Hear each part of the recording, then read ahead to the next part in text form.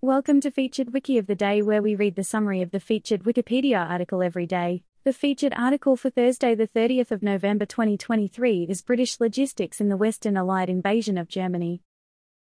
British Logistics supported the operations of Field Marshal Sir Bernard Montgomery's Anglo-Canadian 21st Army Group in the Western Allied invasion of Germany from the 8th of January 1945 until the end of the Second World War in Europe on the 8th of May 1945.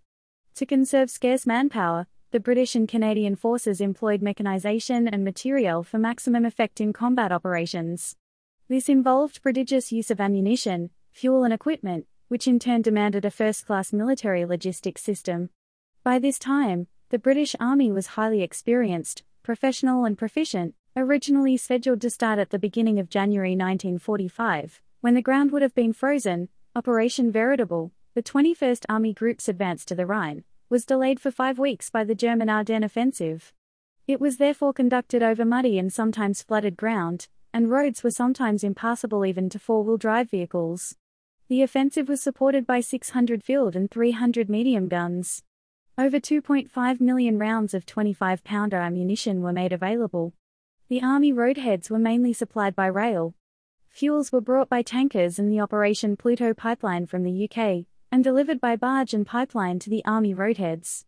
Special arrangements were made to supply the Royal Air Force's fog investigation and dispersal operation, which consumed 410,000 litres, 90,000 impcal, a night, and Gloucester Media jet fighters, which consumed 14,000 litres, 3,000 impcal, of kerosene each day.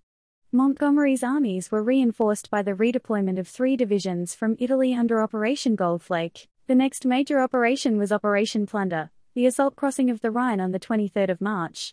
For this, the British Second Army and the US Ninth Army deployed 2,144 field and medium guns, augmented by 3,337 anti-aircraft guns and anti-tank guns. A large force of engineer units was assembled for the operation, 37,000 British and Canadian engineers and pioneers, and 22,000 American engineers. Every available amphibious craft was collected, and they were joined by a Royal Navy contingent of 36 LCMs and 36 LCVPs that were transported by road across Holland and Belgium to participate. Operation Plunder included an airborne operation, Operation Varsity, in which 2 airborne divisions were landed with a day's supply of food, fuel and petrol. Engineers soon had bridges in operation over the Rhine that were later superseded by more permanent road and rail bridges. During the first 3 weeks of April 1945, the 21st Army Group advanced about 320 kilometers, 200 miles, across northern Germany to reach the Elbe on the 19th of April and then the Baltic Sea. Until the railway bridges could be brought into operation, maintenance depended entirely on road transport. The 21st Army Group allocated further road transport capacity to the armies by shifting vehicles from the rear areas and immobilizing units that were not immediately needed.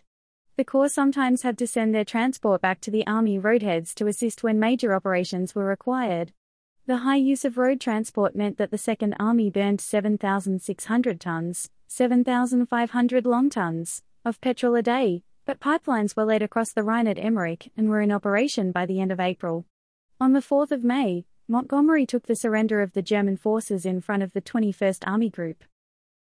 This recording reflects the Wikipedia text as of 1:01 UTC on Thursday, the 30th of November 2023. For the full current version of the article, search Wikipedia for British Logistics in the Western Allied Invasion of Germany. This podcast uses content from Wikipedia under the Creative Commons Attribution Share Alike license. Visit our archives at wikioftheday.com and subscribe to stay updated on new episodes. Follow us on Mastodon at wikioftheday at masto.ai. Also check out Curmudgeon's Corner, a current events podcast. Until next time, I'm Olivia Newell.